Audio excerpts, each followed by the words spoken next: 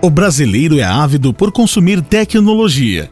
É conhecido por vários setores da indústria como um early adopter de tecnologia, que faz fila para comprar o que aparece de novo nessa área. Nada mais natural, então, do que o seu alto interesse pelo carro elétrico. A indústria automotiva, por sua vez, ainda reluta em oferecer esse produto, principalmente em razão de seu alto custo. Como tratar essa dicotomia na construção do futuro do setor?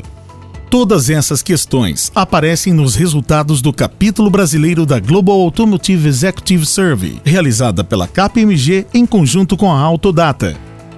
Este é mais um podcast para o app KPMG Brasil.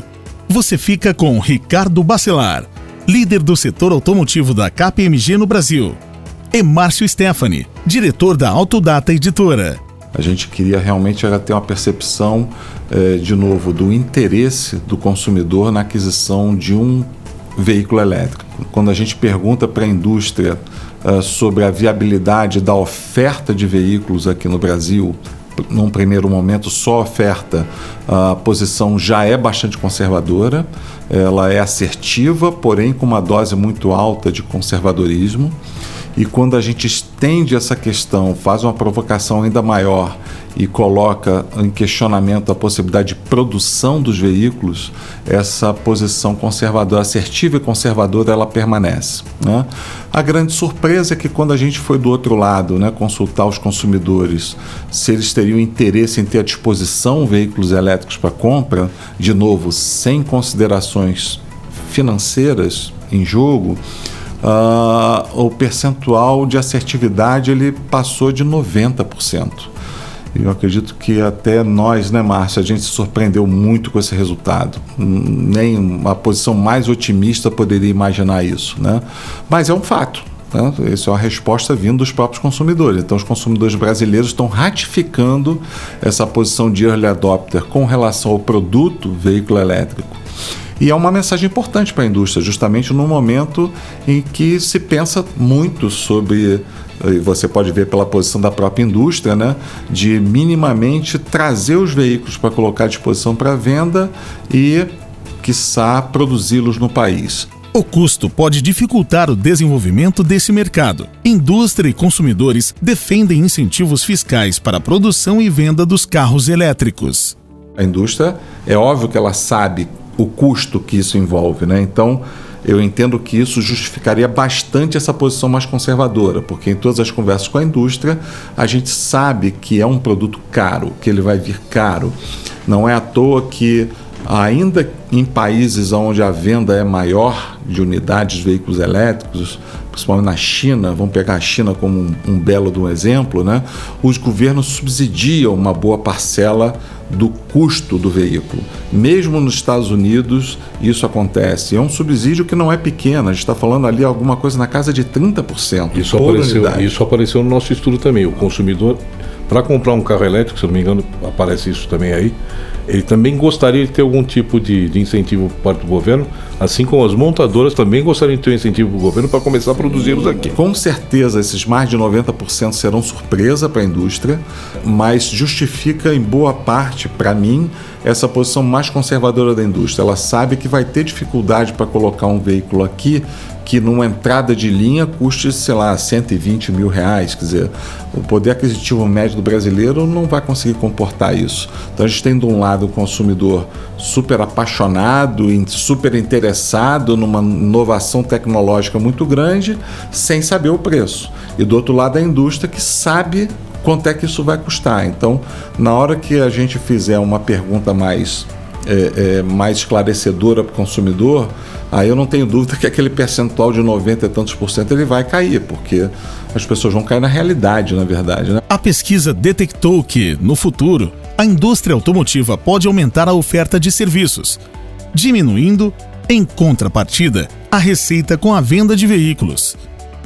Por isso foi colocada aos participantes a questão: o interesse do consumidor pelo carro elétrico pode reverter essa tendência? Ok, pode ser um produto caro, mas você poderia ter um benefício indireto na medida que você revertesse essa curva de redução de adesão de brasileiros à aquisição do veículo propriamente dito, né?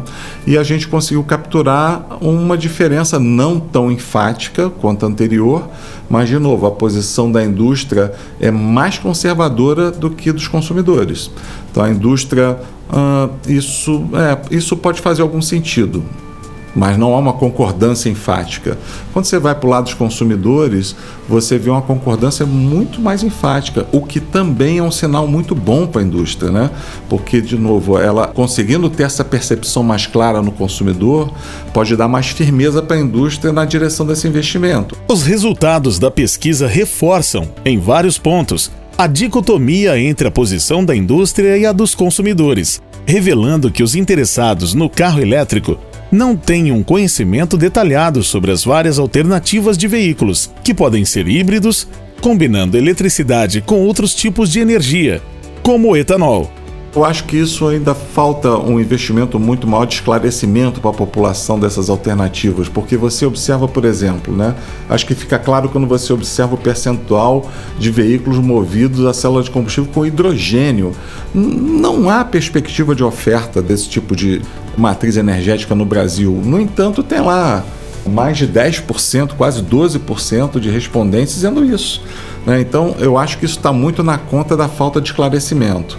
Mas, acima de tudo, quando você faz uma leitura macro dessa resposta, o que fica na cabeça? Indústria bastante focada ainda em combustão, mais de 50%, e do outro lado o inverso.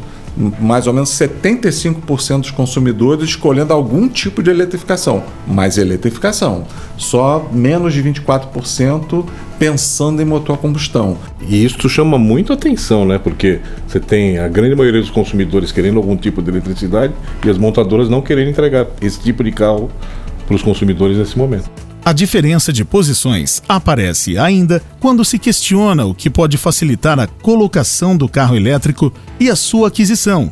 Indústria e consumidores defendem incentivos fiscais, enquanto o atual governo se mostra contrário a esse instrumento, o que pode se refletir futuramente nas exportações brasileiras.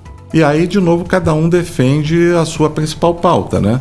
Então, a indústria, ela carrega mais na tinta, né, das políticas de incentivo para a produção local, e o consumidor, obviamente, carrega a tinta mais em benefício de alternativas de aquisição, né, para a redução do custo de aquisição.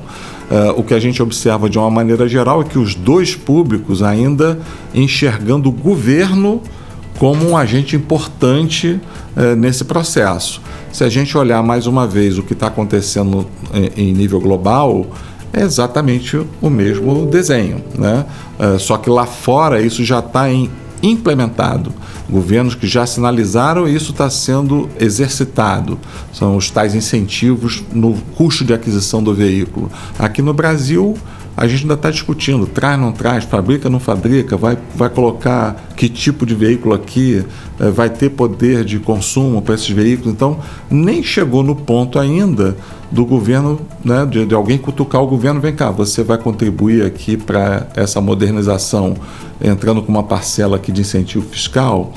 E quando a gente olha o perfil do governo atual, né, brasileiro, incentivo fiscal é quase que um palavrão para esse governo. Então, pensar que ele vá realmente dizer sim, eu estou junto com vocês, vamos dar um incentivo aqui para poder vender muito veículo elétrico, isso vai ser uma discussão bastante séria, porque se a gente vê a indústria mundialmente indo em direção ao veículo elétrico e a gente não cria condições favoráveis para que isso ocorra no Brasil, vai haver o quê? Um descolamento em termos de perfil de produto no Brasil e no mundo.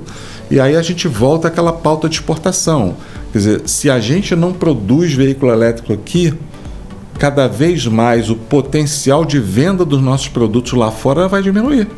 Porque se os outros mercados vão dando mais atenção, privilegiam mais veículos elétricos e a gente não os produz aqui, para quem nós vamos vender? Diante desse cenário, uma saída pode ser a oferta de carros híbridos, como o Flex, combinando eletricidade e etanol. Um combustível que tem a sua tecnologia totalmente desenvolvida e dominada pelo Brasil. Então, eu acho que o Brasil ele tem que exercitar essa vocação. Acho que é uma oportunidade.